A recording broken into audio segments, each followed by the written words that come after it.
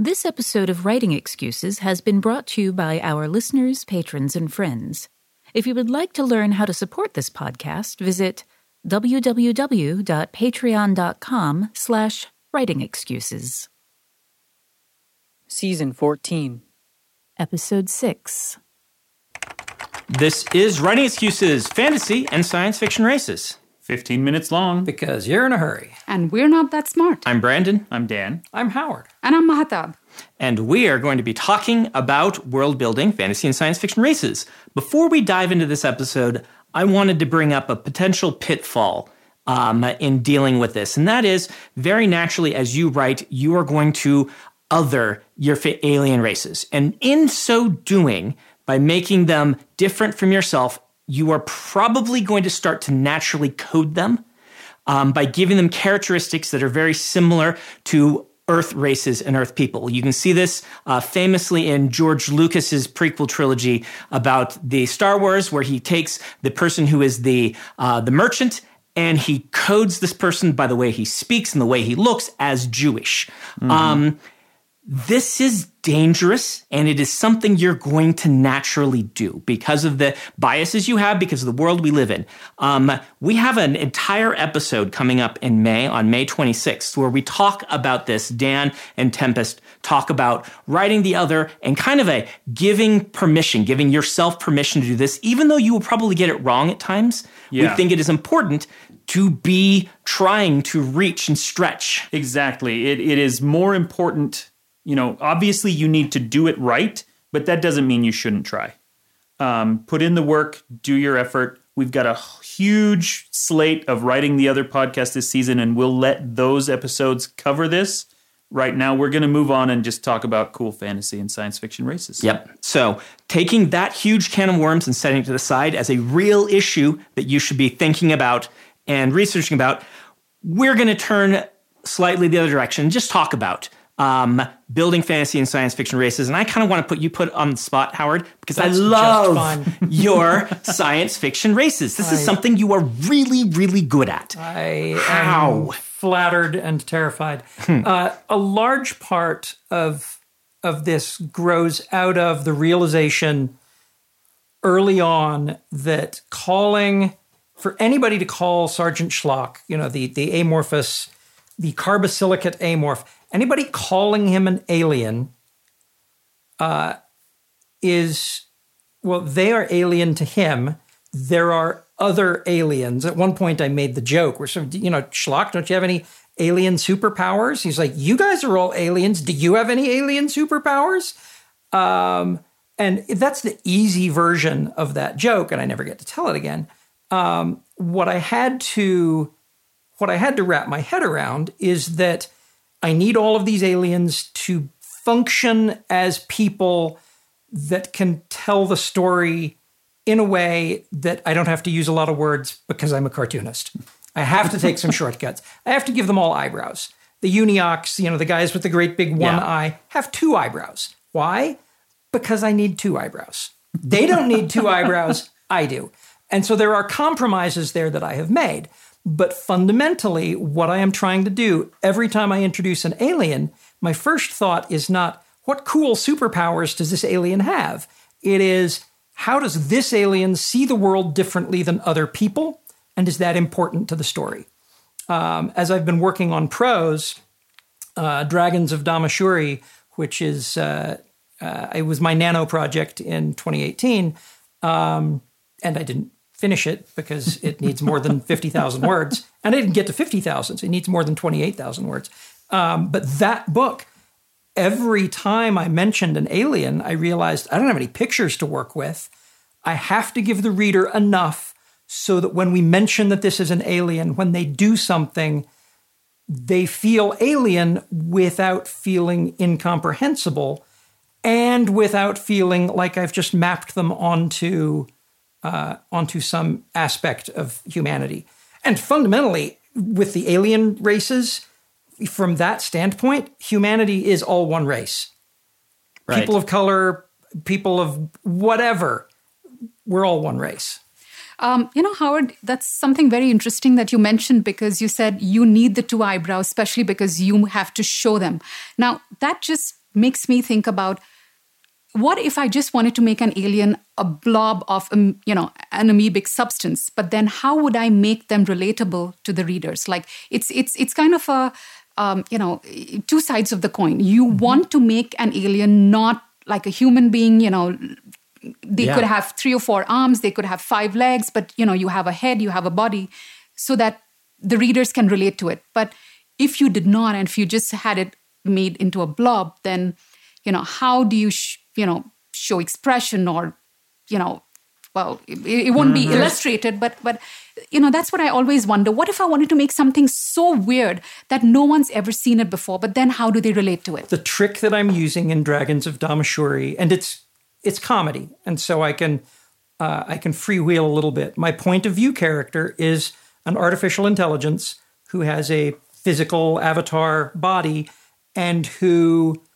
wants to fit in and wants to understand people and recognizes that everybody has different body language. And so periodically an alien will do something with its ears, or it will take the 2 eyes on stalks and look at each other, which I took from Larry Niven, but any alien with eyes on stalks is going to do that. And Lou, the protagonist, she either knows what it means, or she doesn't know what it means, or she's guessing. And she knows that it's important. And so as I'm describing these things, these are becoming people who feel things and who do things that mean things. And our protagonist is trying to figure it out and trying to react to it. An author who did very aliens very well was Ursula K. Le Guin. Mm-hmm. And one of the things that she did in several of her stories and books was, she would present these incredibly bizarre things that, we almost don't know how to relate to them.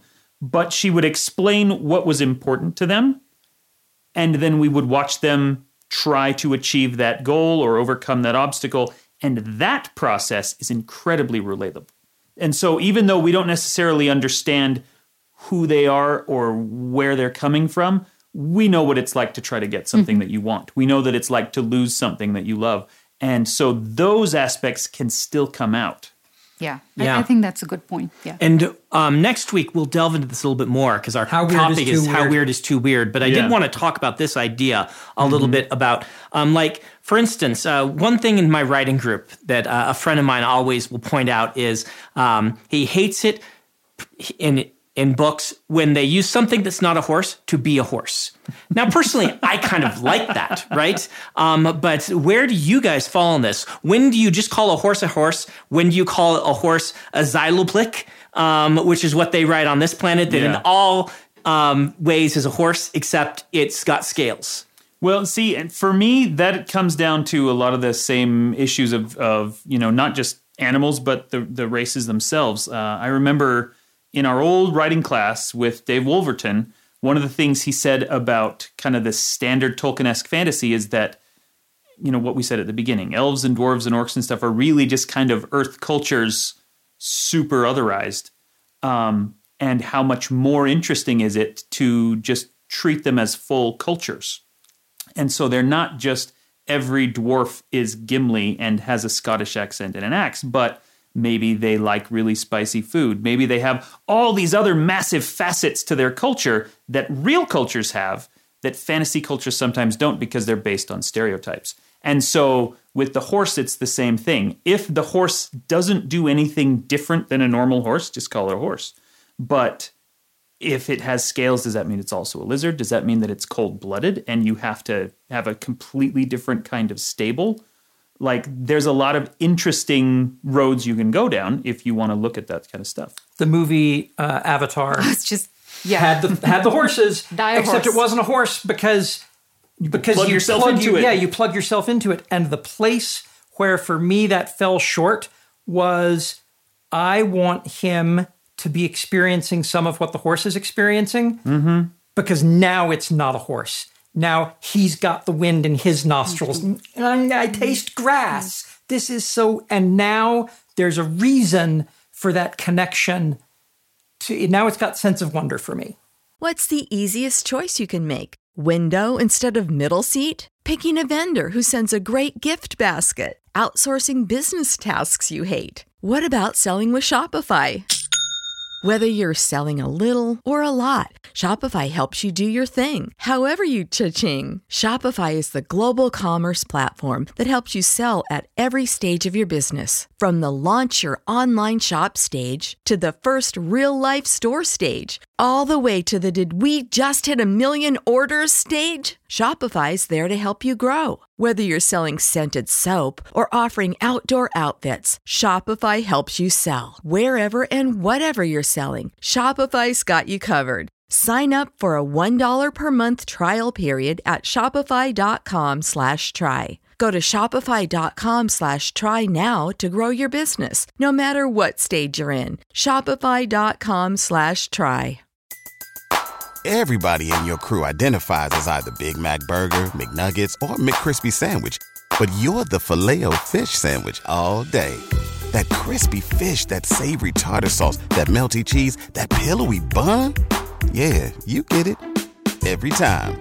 And if you love the Filet-O-Fish, right now you can catch 2 of the classics you love for just $6. Limited time only. Price and participation may vary. Cannot be combined with any other offer. Single item at regular price. Ba-da-ba-ba-ba.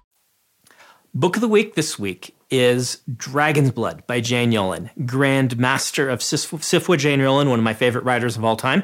I recently reread this book to do a piece on it for Tor.com, and I love this book. It was one of the very first fantasy books I ever read as a kid, and a lot of the stuff in this book went completely over my head, but it was my first boy and his dragon story, which there are a lot of classic kid and dragon stories, but this one is wonderful. It's about a young man who is a slave who works for a wealthy man who owns dragons that fight in pits. They're basically cockfights with dragons.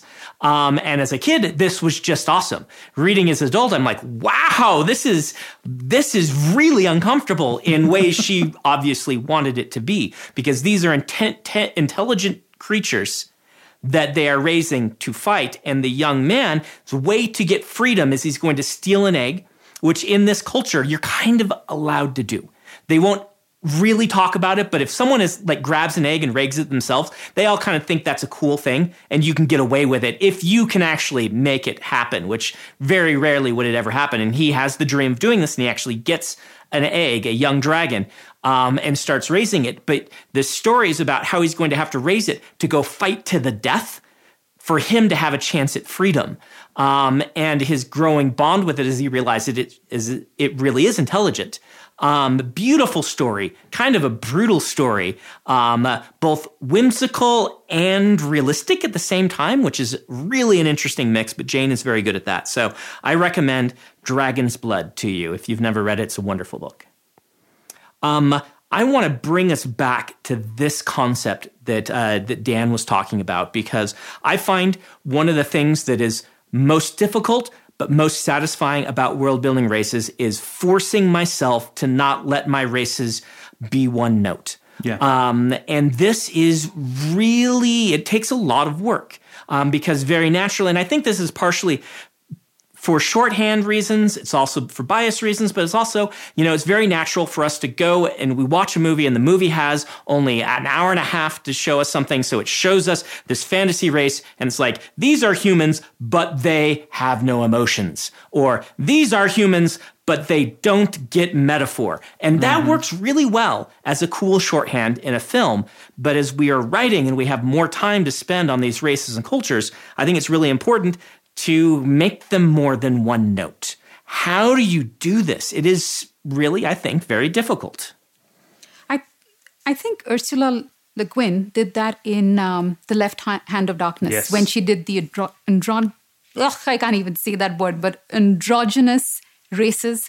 I think that was a really cool way to deal with not making them male or female, or just exploring that entirely different way of doing it, and the relationship between, Estravan and Genly, who came in. I thought that was very cool. So, just to take away, the gender and do it in that way, I thought that was pretty well done. Yeah, Left Hand of Darkness is a masterwork in how to do this right. I suspect that some of the problems that we have in kind of making our fantasy and science fiction races feel rounded is because we come up with them to fill a role in our story first, and then we realize it's too much work to also give them all of this cultural baggage that is very different and very non-human.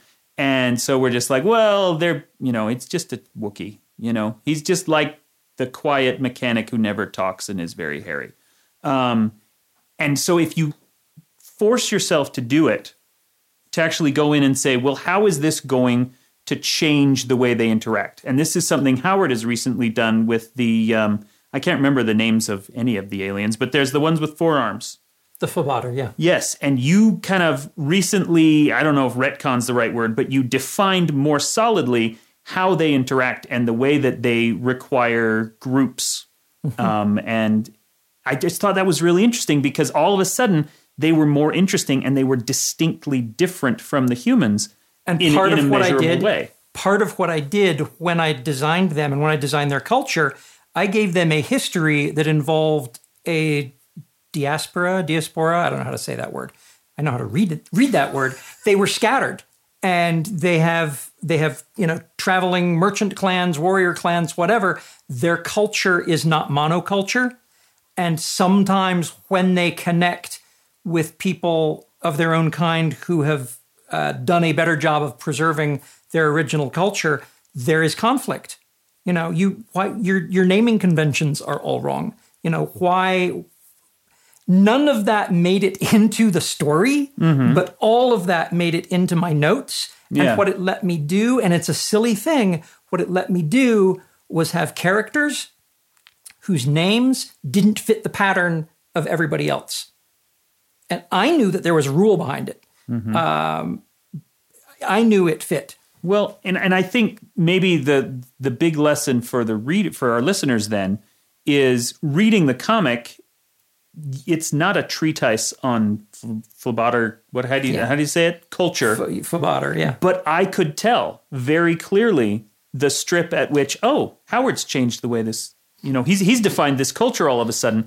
They feel like real people, even though you're not going out of your way to dump all the information on us.